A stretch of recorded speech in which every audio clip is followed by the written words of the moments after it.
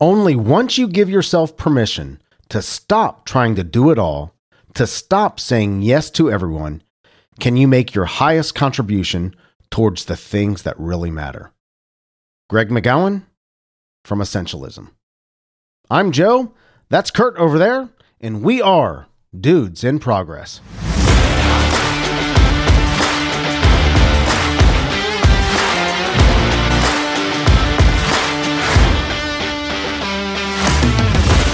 Kurt. Hey, Joe. What's shaking, my friend? Wow, it's been a long week. I've been busy, dude. I've been busy too. I'm not going to give you all the gory details, but I had another bout of flu or whatever it might have been over the past 3 or 4 days, and it knocked me down again. Like I said, I'm not going to give you all the gory details, but suffice it to say, here I am. I'm proud of us. Yeah, we've skipped our regular recording on Tuesday. We're here on a Saturday morning recording, and we're keeping our promise to produce this podcast every week. To be honest with you, even when you said Tuesday you couldn't make it because you weren't feeling well, for whatever reason, I needed a break. I go in, of course, all day long, get up early in the morning, work on my podcasts with an S, and just keep all night. I'm doing shows, recording shows, meeting with people. And Tuesday night, I just went to bed early. Yeah. Yeah. I don't know why I was tired on Tuesday. Isn't it funny how sometimes 7:30 rolls around and you think, you know what? I'm going to bed.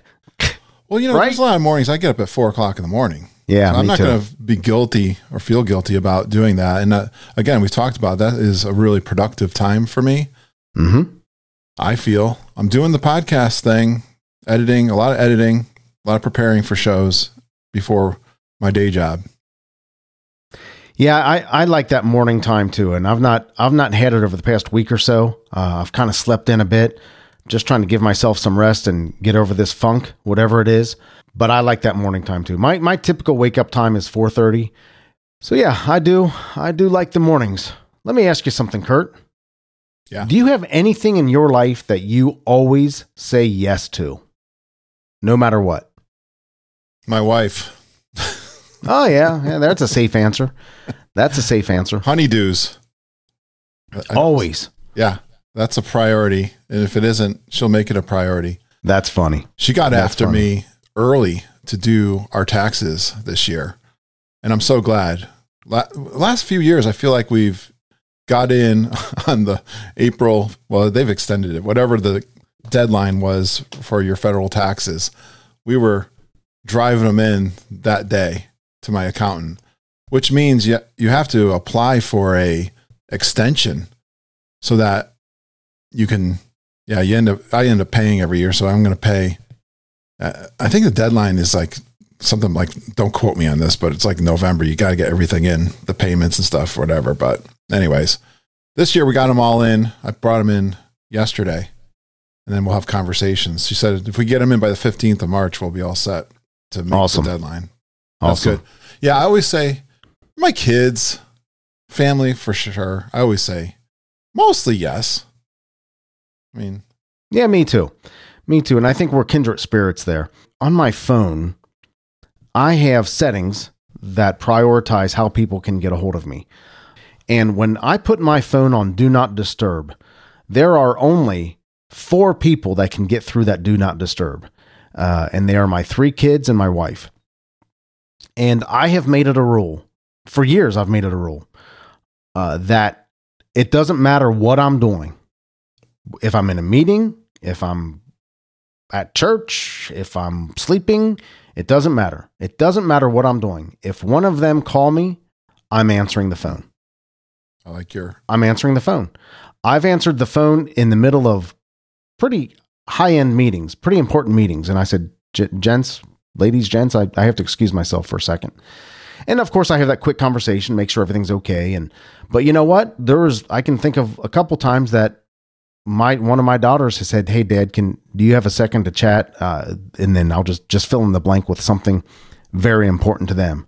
I will say to the guys in the meeting, you're going to have to give me 5 minutes. I have to take care of something. I like that rule you have, Joe. And so I love your question. I was thinking about my day job, and that is a place where I do have to obviously say yes to certain things, but there's also, I have some leeway in what I can say or I have to say yes to. Even I'm encouraged by management to not say yes to everything, but it's hard.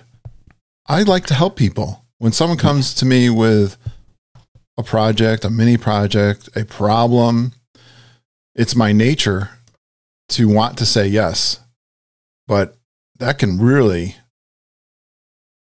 mean I'm going to have to work extended hours, context switching, the whole thing. So it can be difficult even in my day job. And it can be a real problem. It can be a real problem. For sure. If we don't manage it and temper it appropriately. How often we say yes. Because we're encouraged to work on the most important things, and we are told almost to some degree not to do support in a way, and to only work on the things that we can share that have importance to help others, that we can maybe create a video or content that we can share with them that's duplicate, frequently asked questions kind of thing.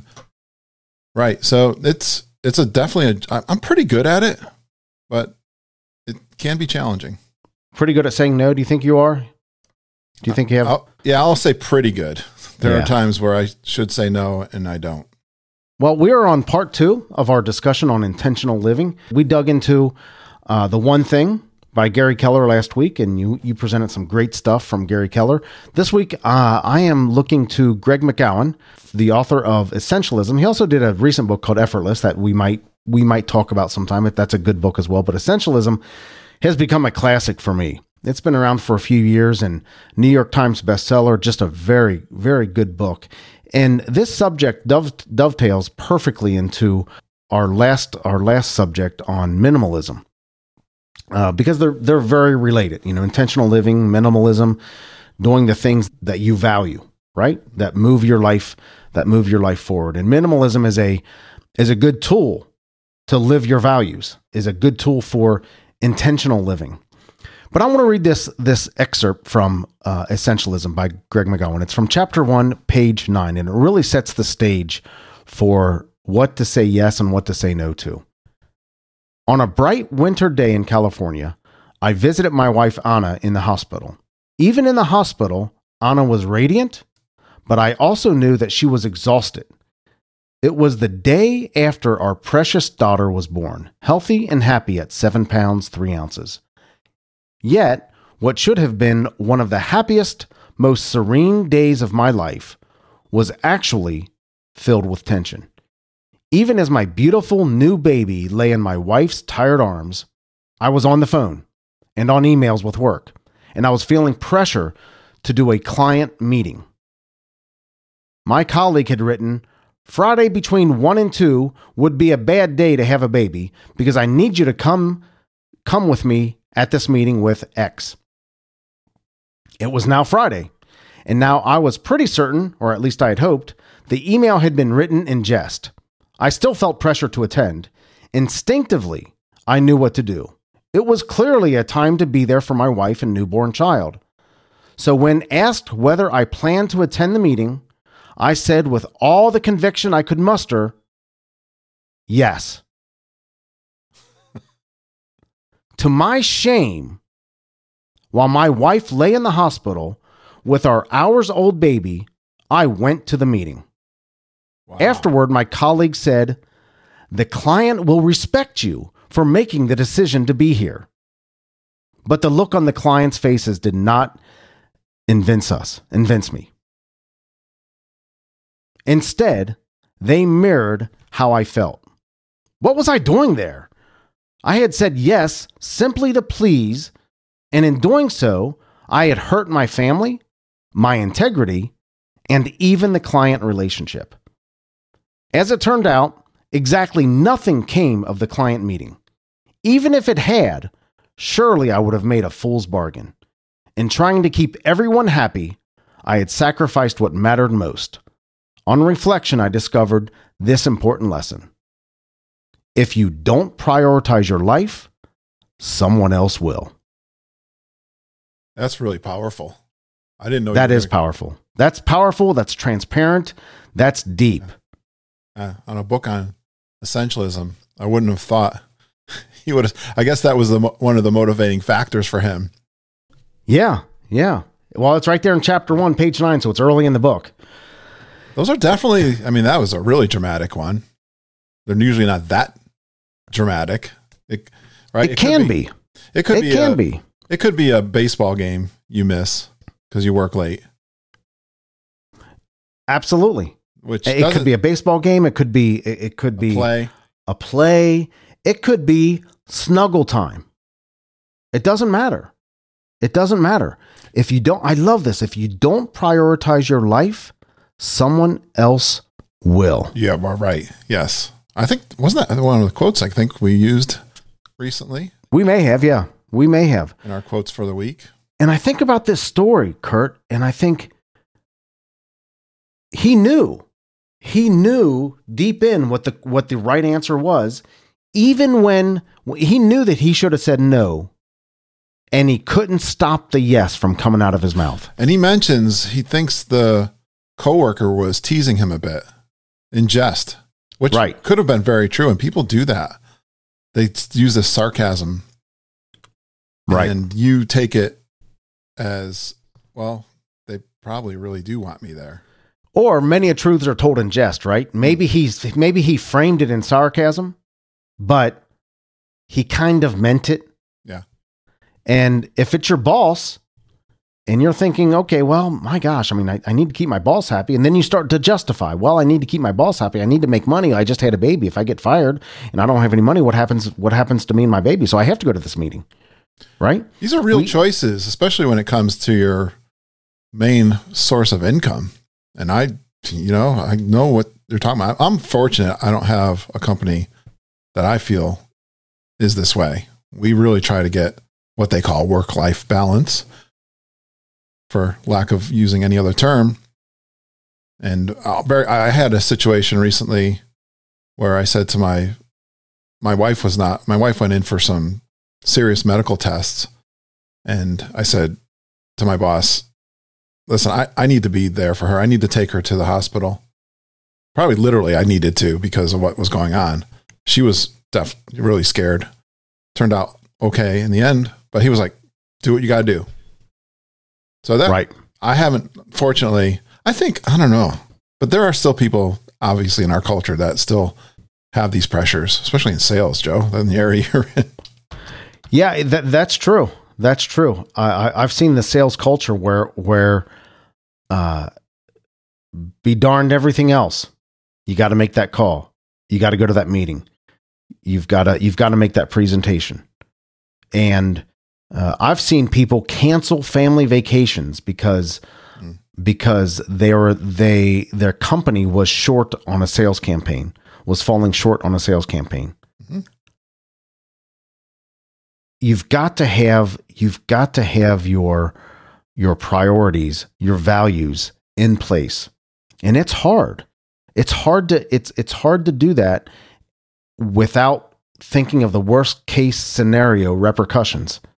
Well, if you take his situation, I mean, let's say he doesn't go to that meeting and there are repercussions. Someone says that to you after I know I would. This was something that was always important to me, that I was there for my family. If I had a job, I am quite sure I'd be looking for a new job immediately after that. No question in my mind. Right. I prioritize, I know you did too. Our family was important in all aspects when our kids especially were growing up. I think you know the answer to this question. Everybody listening will know the answer to this question based on the prior conversation we just had. But what is the best skill or habit to develop if you want to live an intentional life? I think you're telling me the ability to say no. The ability to say no. Hey, I finally got a question right. How about that? The willingness and the ability to say no. That is the best skill or habit to develop if you want to live an intentional life. In fact, Warren Buffett, one of the richest men alive, one of the richest men in history, said the difference between successful people And really successful people say no to almost everything. And we have to define what success means to us. And whatever success means to us, we have to say no to almost everything else. You really have to, again, sit down, evaluate what your values are, what's important to you. I think you really have to, because when that decision, sometimes these things have to be made right on the fly.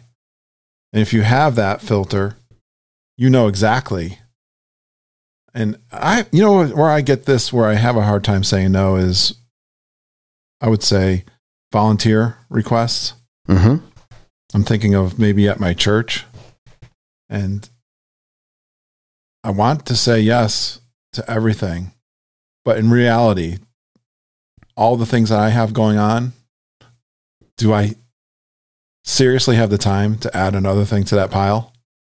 I know the answer is no. Here's the dilemma that I always had. I always wonder within myself, why do I say yes to so many things when I want to say no? Even when here's Greg McGowan. Even as the yes is coming out of his mouth, he wants to say no. He knew the right thing was to say no. And so I did a little bit of research on this. I read some articles, a few books over a period of time. But in preparing for today's show, I have found kind of 4 things that outline why we say yes when we really want to say no. And I think like this. I think it's important to understand those 4 things. I'm intrigued, Joe. Number 1, we really value relationships. We don't want to disappoint or we don't want to hurt someone.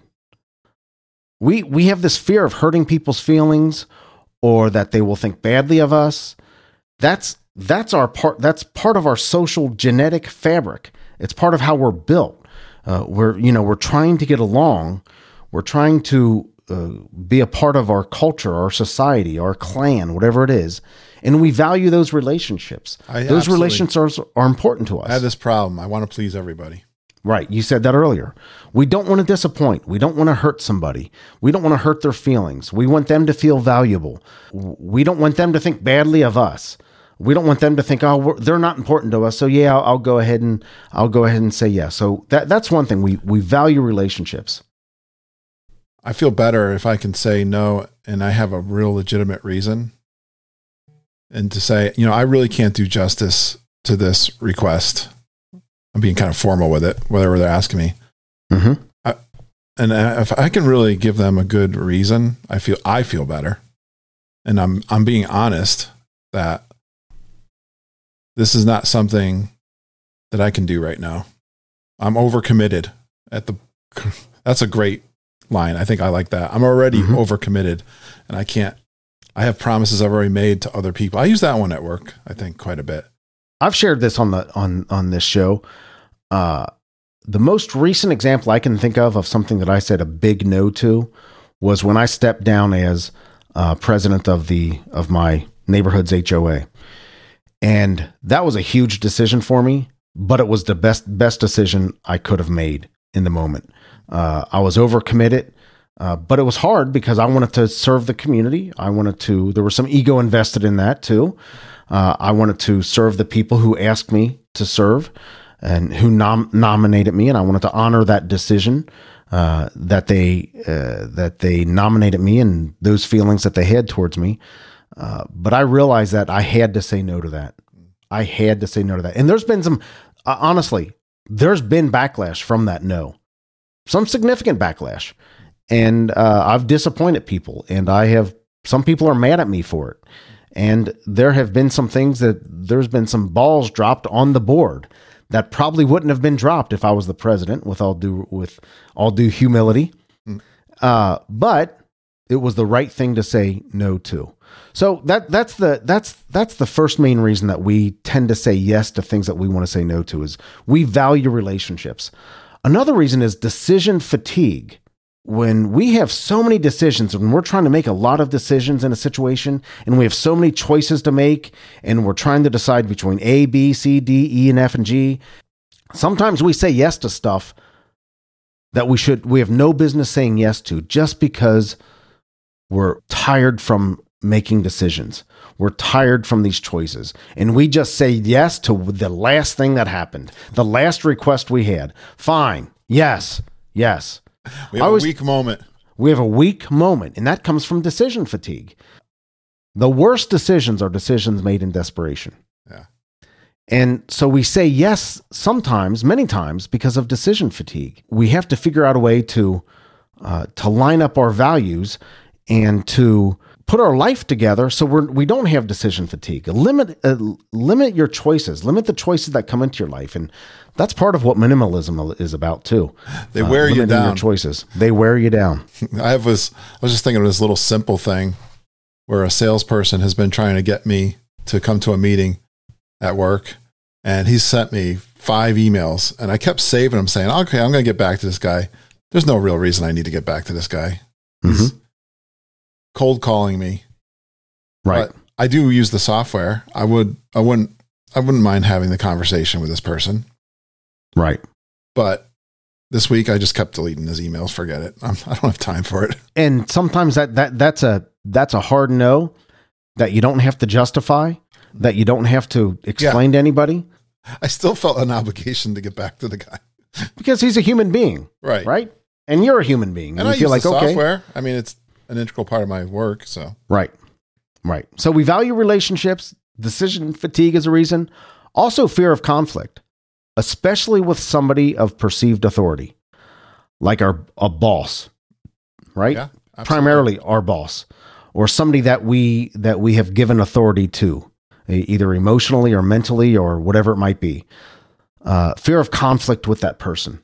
And some of this dovetails into the first part of we value relationships, but fear of conflict. We don't want to have that argument. We don't want to have that debate. We don't want to have that struggle. We just don't want to face the conflict. And a yes is an easy way to just not face the conflict. Well, at work, I had this conversation with a friend, and we do have a fear of the economy going down and losing our job. And you feel like, especially if someone in a leadership position asks you to take on something, and you do really feel obligated to say yes. We were giving each other a couple of examples where we have said no. That's not a direction I want to go in. It's not part of my career goal. I don't have any interest in that subject, but yet there's leaders asking you to do it. That's a hard no, but I've been able to do that too and say no with a little bit of fear in my soul. Right. Well, that brings us to the next one. This is a big one for me. It's the fear of missing out. The mindset of opportunity scarcity. If I say no to this, will I ever have an opportunity again for this? Or maybe this is the one thing I need to say yes to that will change the whole trajectory of whatever. Right? Man, maybe I should listen to that. Maybe I should listen to that salesperson's pitch, because this could be a really good tool for me to use. And before you know it, you've invested 2 hours of a presentation that you had no business investing in. Or it could be a major purchase. It could be a major purchase. It could be anything. I have this fear of missing out. This is one of the biggest reasons that I say yes. I think, okay, if I say no, will an opportunity like this ever come my way again? If a boss comes to you and wants you to work on a project and it's not within your skill set, or it's not within your priorities, or if it's not within the vision that a previous vision that has been set for your role, you might have to say no. Now, there are ways of tactfully saying no, but you may have to say no. One technique that I've used for this is I've been known to show my boss my schedule and all the projects that I'm working on. And I will say, I can say yes to this, but which of these do you want me to eliminate? That's a great technique. And Absolutely. 90% of the time, it's No, you're right, Joe. That's more important. These are more important. A few times they've said, you know what, you need to let's eliminate that project and work on this one. And that's when the time comes that your boss has just told you what to do and you do it because he's the boss.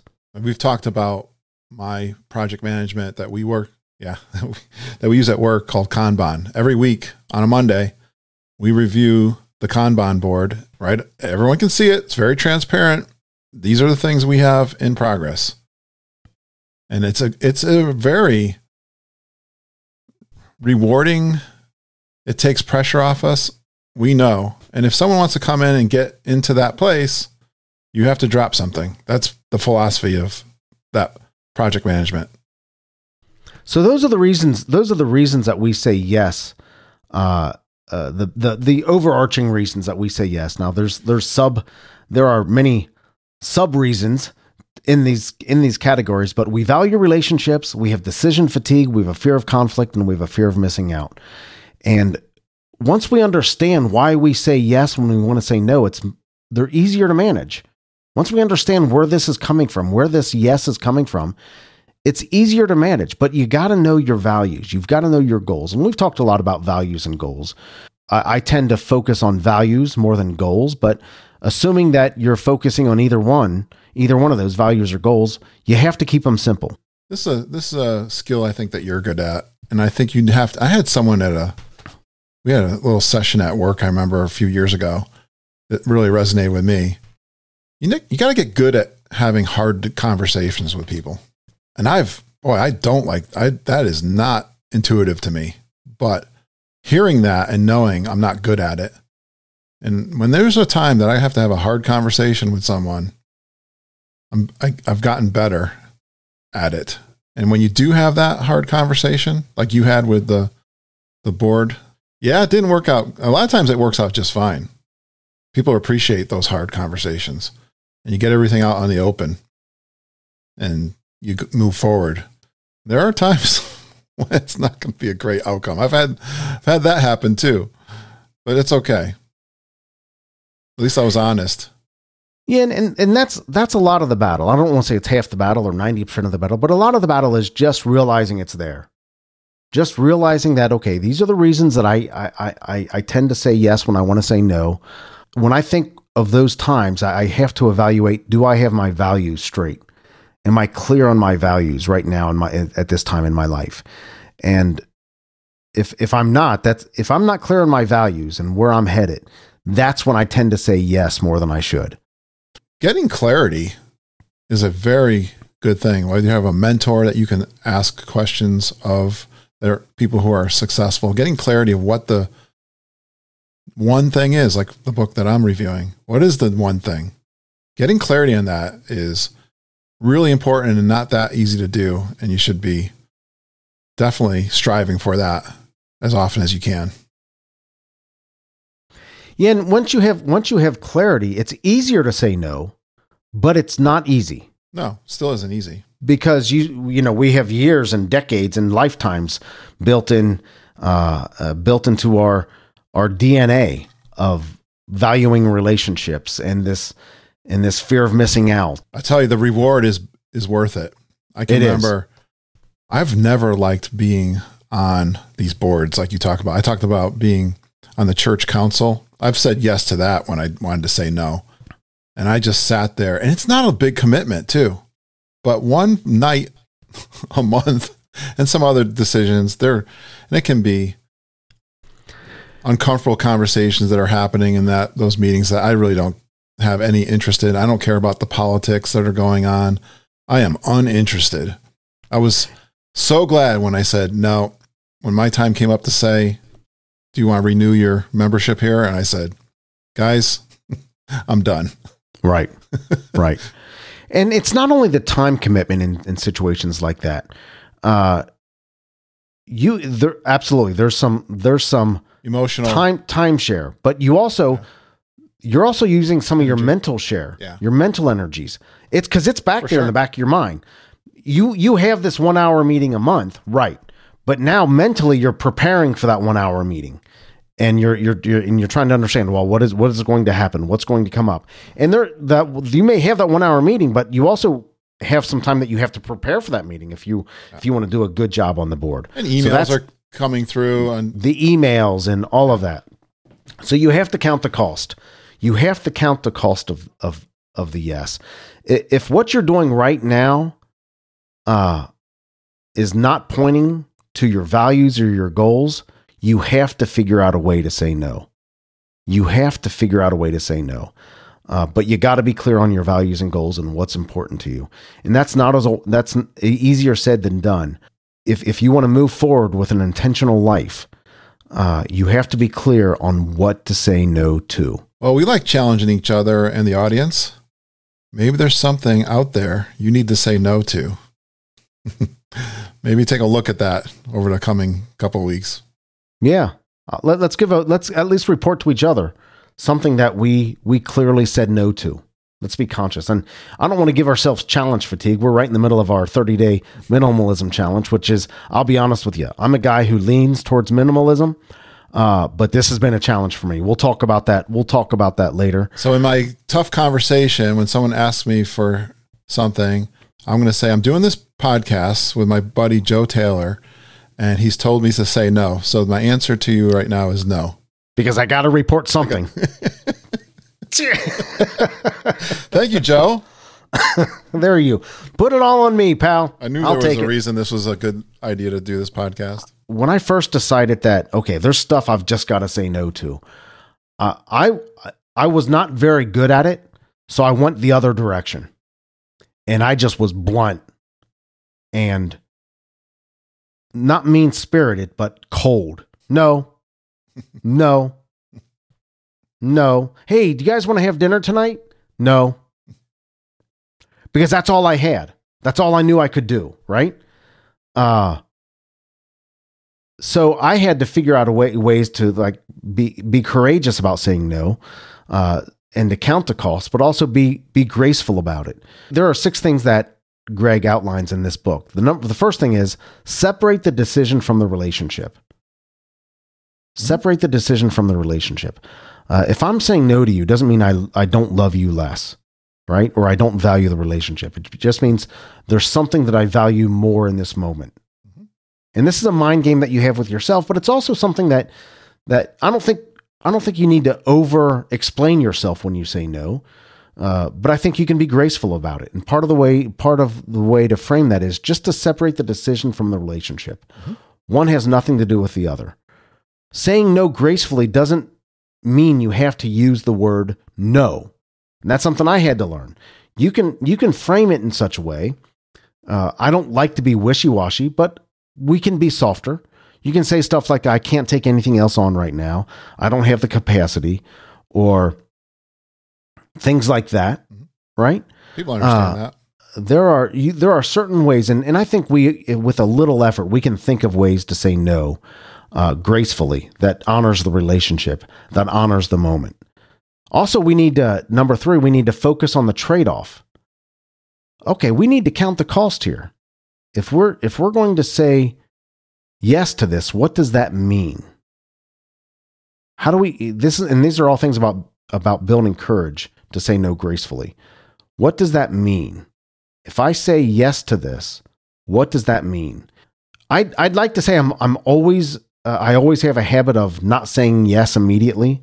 I take time to think about it, but that's not always the case. Because sometimes that leads to decision fatigue for me. I will tend to say no immediately more than I will say yes immediately now, but that's taken some time. Because if I'm not clear on the trade-off, it's got to be a no. So focus on the trade-off. I know at work, we'll look at our schedule and we're talking about, I'll say it to my manager, I am definitely saying no to any new requests right now. We are backed up. Everything is a no right now. Well, Kurt, even this project, the Dudes in Project, we had long discussions about, okay, what does this mean? Absolutely.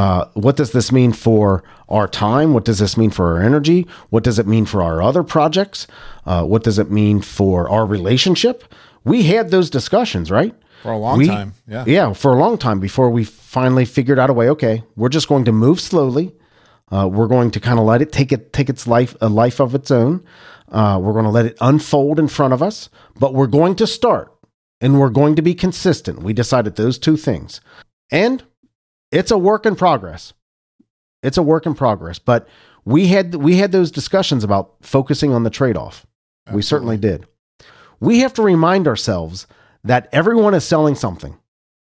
Everybody has an agenda, and it's usually their own. Okay? So when somebody's making a request of you, they may be trying to build you up, right? They may be trying to really help your career and move you forward, but also they have an agenda. They have a reason that they want you to do it, right? It may be to make them look better, and it may be completely honorable. Hey, I just want to give Kurt this opportunity, or I want to give Joe this opportunity, or I want to give Daniel this opportunity. But again, everybody has an agenda, and let's not be Pollyanna about this. Take a step back, be realistic, be aware of what's being sold to you, the idea, the viewpoint, and opinion. That way you can be more deliberate in deciding what to say yes to. And it's a little cold. Understand everybody has an agenda, and we have to remind ourselves that everybody is selling something. Also, make peace with the fact that saying no often requires trading popularity for respect. You got to make peace with that. I like to be popular. That's my problem. Right. And we have that. We have that. Everybody likes to be popular, right? Right. But I do like the saying, say yes to one, which you wish you could say yes to all. Yeah. Like if you have somebody, a lot of people asking you for something, for your time, hey, let's grab lunch, or you can say yes to a few, what you wish you could say yes to all to. Right? It's very true. But you got to make peace with the fact that you're not going to be popular, but you will be respected. The people that I respect, I think about the people that I work with. The people that I respect most are the people who have set boundaries. Mm-hmm. It made me mad in the beginning because they didn't do what I wanted them to do, but they set boundaries. But I also knew though, when they said yes, daggone, it was a yes. Right. And I was going to get their attention. It is better, attention. Again, to have your integrity, that when you say yes, you do what you say you're going to do. Right. That is important. That's important to me. And I know it's in jeopardy when I say yes to too many things. Absolutely. You know, there's going the fact is there's going to be a short-term cost to saying no. But there's going to be long-term respect earned. I believe that. Yep. I do. I respect people with clear boundaries, and when they're committed, because when they do commit, man, you know, you got a champion. Yeah. I'd rather have the commitment from somebody that said yes than someone who says yes and doesn't do what we're working on. True. And just remember that a clear no can be more graceful than a vague or non-committal yes. Don't be, we'll see. Let me check on that. I agree. Maybe I would rather hear a clear no from somebody than that sounds like a good idea, but I'm not sure. Yep. Agreed. So remember that a clear no can be more graceful than a vague or non-committal yes. This is a good book. Just like Gary Keller's The One Thing. I really recommend Essentialism. This might be one of our book giveaways. Last month we gave away, or a couple months ago, we gave away Atomic Habits by James Clear. You know what? I'm gonna commit something right now.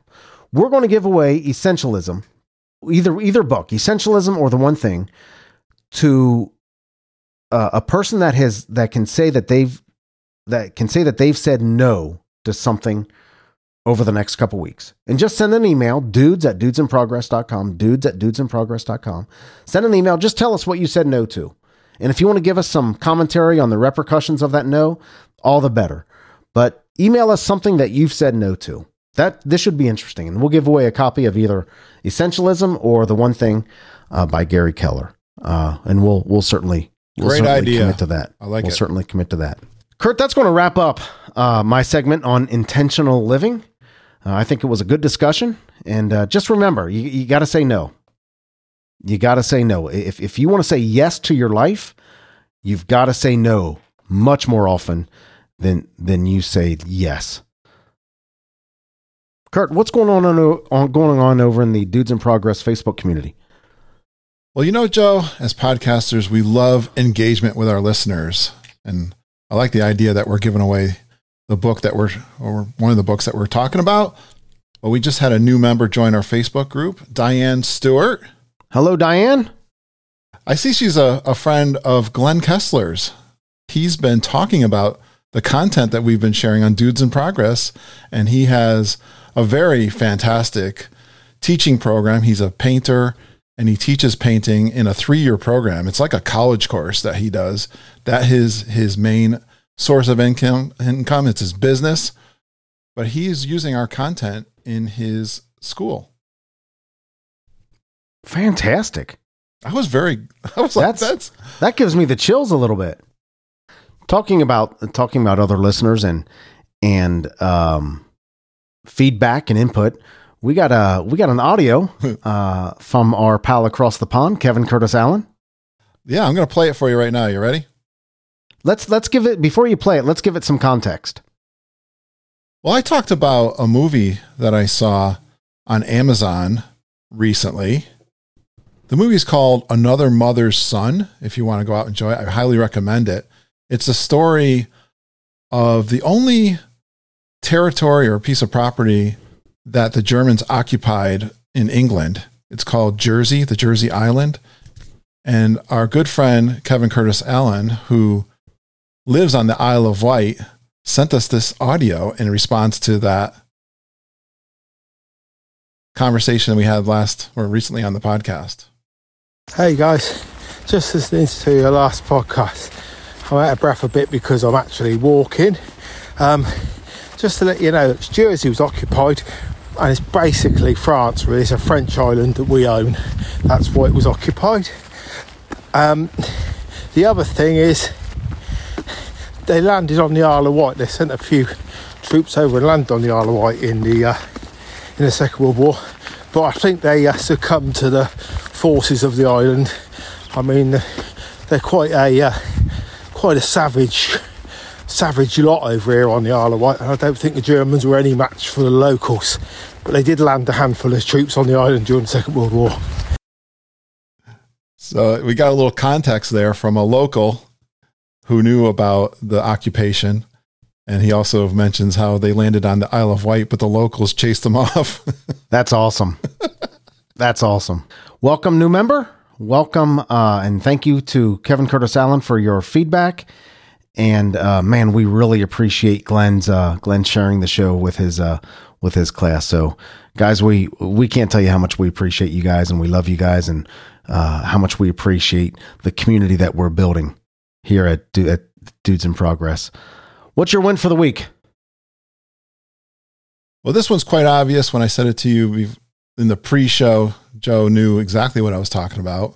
But I actually did produce my 500th episode of Geekin' on WDW on Monday. Congratulations, my friend. That's a big deal.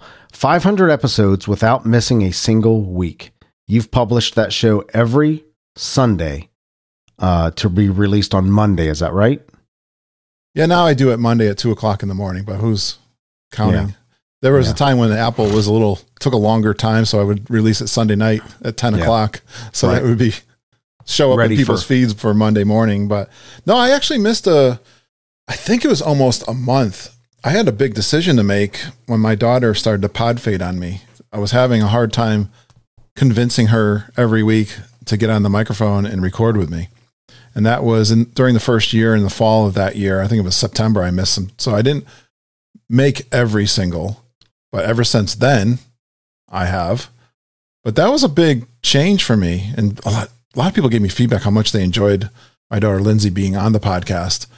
But I had to pivot if I was going to continue and be consistent with this podcast to do definitely an interview style, and that I would bring in the community and go that route. And then, but it's quite a feat to go that many episodes every single Yeah. week. What have you done for 500 times? Yeah, 450 plus. I mean, my show, Simple Joe, which I haven't done in a little bit. I did 365 episodes in a row every single day without missing a recording and posting every single day. So, yeah, when you hyper focus and you commit on something, you can certainly make it happen. But Kurt, congratulations, man. You have an awesome community over there, and you're a committed guy, committed to your community, committed to your podcast, and you need to be committed. It's just part of my life now. It's just so intertwined, my personal relationships. And I was thinking, people are asking me and you and I have talked about this. How do you get to this level of commitment? And I don't know that we've answered that question. We have answered it. And I'll tell you how we've answered it. We answered it in our episode in habits. You fell in love with the process, not necessarily the result, because you knew the process would end up with the result. So you fell in love with the process. And when you fell in love with the process, the result took care of itself.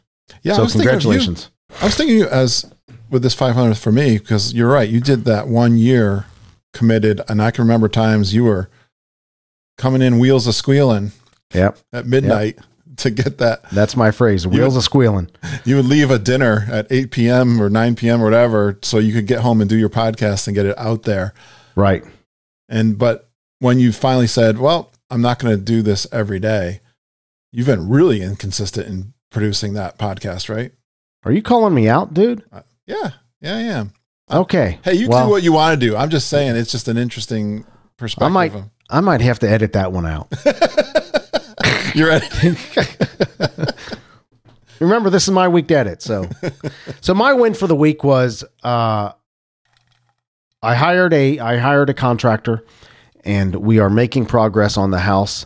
The rebuild from the flood is coming along, and we've even got a little extras in there happening. So we're making progress. I'm so glad you're beyond those decisions of the contractor, because I know that was a struggle. Yeah, for sure. You were getting conflicting quotes and designs, and the quotes, the contractor quotes that I received were 75% away from each other, from the lowest to the highest. Think about that. They were 75% away from each other. So one was real. I mean, I had 4 contractor quotes and one quote was 75% higher than the other quote, or more than that. I mean, more than that. No, it was 3 times higher. The highest quote was 3 times higher than the lowest quote. And we had a couple in between. I mean, and differing ideas on what needed to be done and so forth. So anyway, it's funny when insurance companies are involved, automatically contractors seem to think they've hit the lottery, and they just want to add everything to it, and I'm not like that. I want what's due me, what will fix the damage, and a little bit for, I guess, pain and suffering and inconvenience. But I don't want anything more than that. And however that needs to be done is how that gets done. And there's still some discussions with the insurance company going on as well. So, but that's my win for the week, making progress on the house, and rebuild from the flood is coming along. We got a 30-day challenge going on, 30-day minimalism challenge. And I'm going to be honest with you, Kurt, this has been, and I lean towards minimalism, but this has been a bigger challenge than I thought it would be, even for me that was like pumped up and excited about it. And you were too, that thought, okay, I'm going to do this. And I did. I've done every one. I missed the last challenge. And as we're recording this, the last challenge that we had was yesterday's challenge, Friday's, which was to kind of prune, take care of, clean up your house plants, pull the dead leaves off, do something with them to just kind of bring maybe a breath of fresh air back into them. And when I was writing this, This was your idea, actually. This was one of the minimalism days challenge that you had. And when I was writing this, I thought, man, that's a good idea. And I got up yesterday to look at the list, the minimalism challenge list, and I realized I don't have any houseplants. I don't have any houseplants. You either texted me or posted in the Facebook group. I posted in the Facebook. I'm like, well, what do I do? I think we got to call an audible that if one of these, like Joe had, you could do something on your own that's a minimalist task. Well, there was one of the challenges that I didn't clearly communicate and that you got wrong because it was my fault that I didn't clearly communicate it, but it's still your problem. Which one's this? It was clean your computer desktop. I got it wrong. Okay. Yes. Wrong from what I intended it to be. Oh, you wanted me to I intended it to be the digital desktop on your Windows or your Apple computer desktop. You know, the one that just out of convenience, you just throw files and you throw folders on there, and before you know it, you have these 40 or 50 files and folders that you don't know what to do with. And the idea behind it was to use the same technique as the junk drawer technique the day before, where you take everything from a junk drawer, just put it in a box, date it, and only take the things out of the junk drawer that you need. And when you take it out of the box, you date the box, and when you take it out of the box to use it, you put it back into the drawer. But only those things that you used, you put back into the drawer. And 6 months from now, you just throw the box away. Whatever's in there you haven't used in 6 months, you don't need. You throw the box away. Yeah. The idea behind the desktop was to do the same thing. You take all your files that are on your desktop, throw them in a file in a file marked desktop in today's date, and as you need stuff, you take it out of there, you file it in the proper place, which isn't on the desktop, and then what's in there a year from now, you just delete the file because you've not used it. So that was the 30-day challenge itself has been very challenging for me. In fact, this is we are mid-morning on Saturday, and I've not looked at the list. So I don't know. Let me do my confession. And I called you out here a minute ago. I'm just as guilty here. This has been really challenging for me. I said yes to this challenge. And you'd think, like you said, 30 minutes maybe to spend on each one of these things. And my morning routine is very sacred to me. I have really struggled to find the time to do these things. I did really well with the first one. Even on a Saturday, last Saturday, I had a ton of things going on, but I was able to do that one. I was really excited to get that donate or discard. I did get over to Goodwill and dump things. So I did good on that, but then I started going downhill right from there. And the plan of no spending week, I really didn't spend. I don't want to go into each one of these. I did clear my desktop. So that definitely did, but I cleared my desktop. Your physical computer desk, the physical desk that your computer sits on. Right. And that was on my mind. So maybe I read it the way I wanted to read it. Well, that's something that still check it off, man. That's still a thing you did. But I want to I think if you've gotten behind on this list, try to catch up. I've done some of these daily things before, and I'm on the weekend here. I am going to run off to spend some time with my daughter this afternoon, but I definitely this weekend want to do my best to catch up on this list. I want to disagree with you on something that you just said. Don't try to catch up.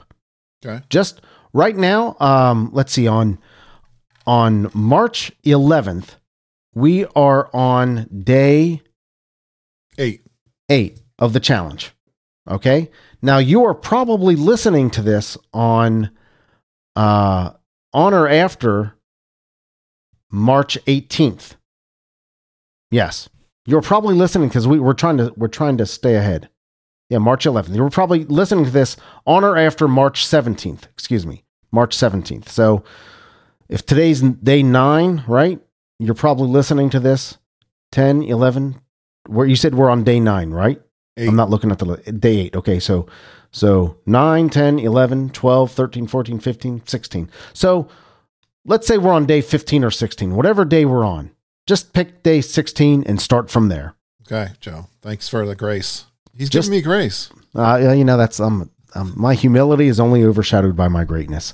So thinking of that quote earlier today. I'm glad you used it again. One day that's going to be a quote of the day for me. That's one of my favorites. So there we are with our 30-day challenge. Thank you for your transparency. And I've had a few.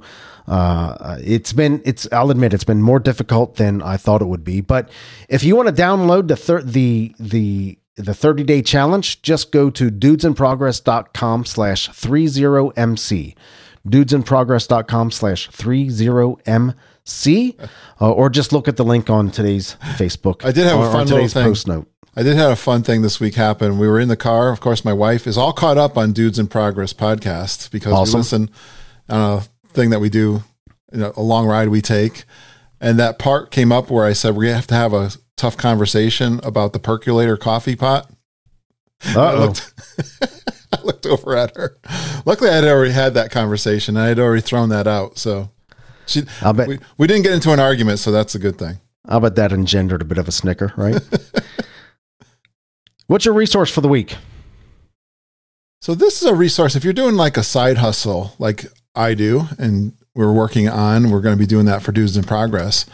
I was really impressed with, I have to get promotional items that we use for the podcast.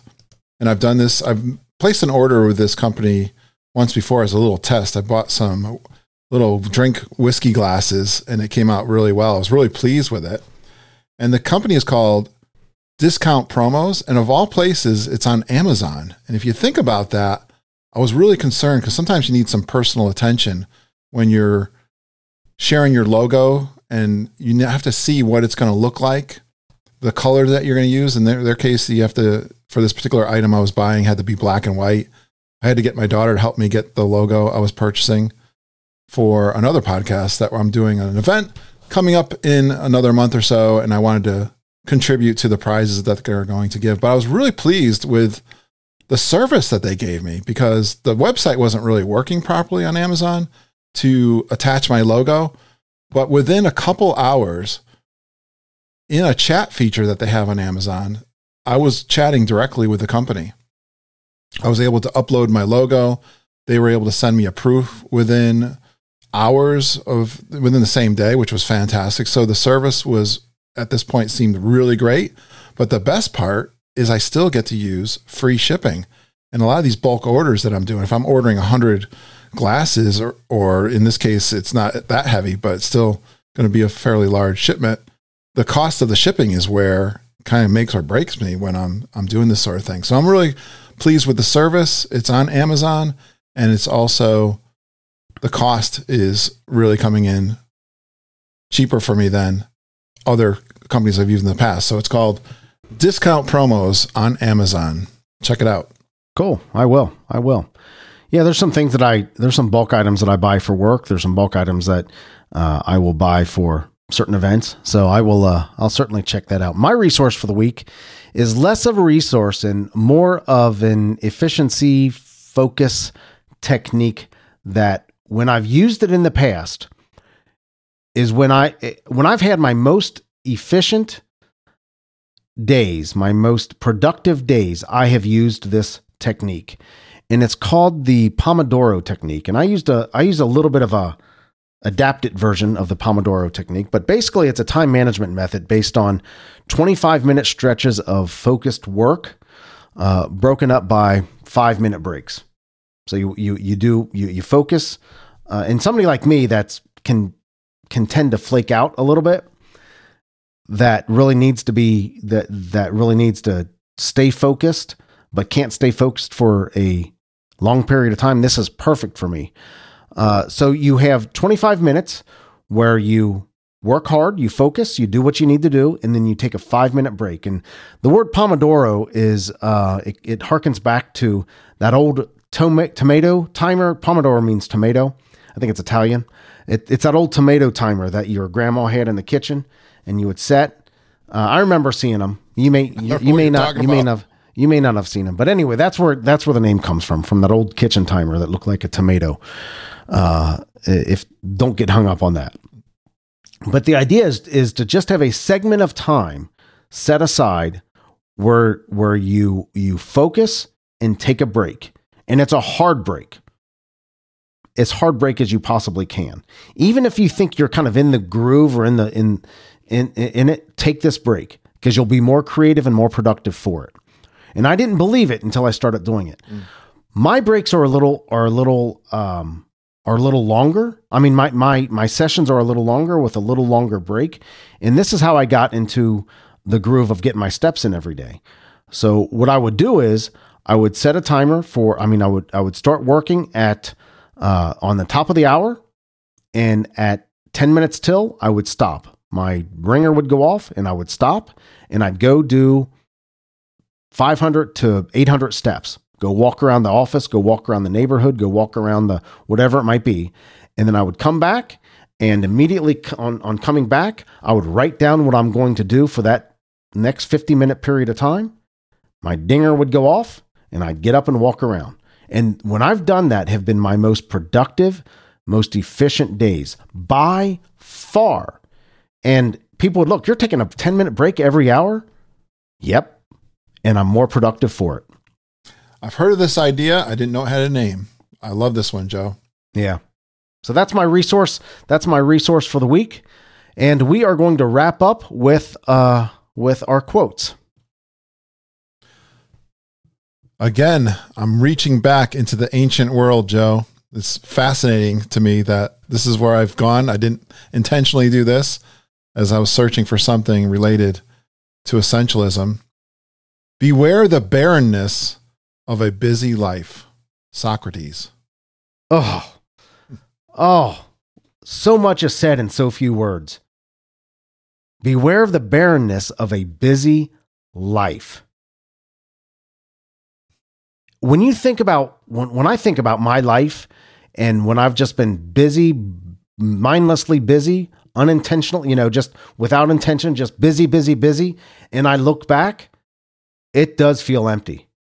What did I do? What did I really accomplish? What did I just do? Exactly. Did I do anything really of importance, of significance? That's solid right there. I know. Beware this is a the deep one, busyness isn't of it? a busy life. I like that a lot. It's really deep. I had to think about this one for a while. It's so short and sweet. The barrenness of a busy life. You look. That's back. one of those quotes. It's a mile deep and an inch wide. Right? I like it. I like that. Beware the barrenness of a busy life. Mine comes from Arthur Ashe, the tennis great Arthur Ashe. Do you remember him? Yes. I think he died several years back, but I like this a lot. Start where you are, use what you have, do what you can. Arthur Ashe. And I like that because it's so universal and speaks to me specifically, and it can speak to everybody because it doesn't matter where you are. You can start right there. It doesn't matter what you have. You can use whatever you have, and whatever you can do, do it. Do what you can. Start where you are, use what you have, do what you can. My dad has a lot of sayings, Joe. One of them is, do something even if it's wrong. Oh, that's beautiful. Pretty quick. Do something even if it's wrong. Start. Yep. Start. Love this one. Yeah. I like it. Hey, we're going to wrap up right there, Kurt. As we go into next week, let's all remember, progress is better than perfection. So let's keep moving forward. Joe, I am going to try to do better next time, especially with my 30-day challenge. As we all will. I'll talk to you soon. See you, Joe.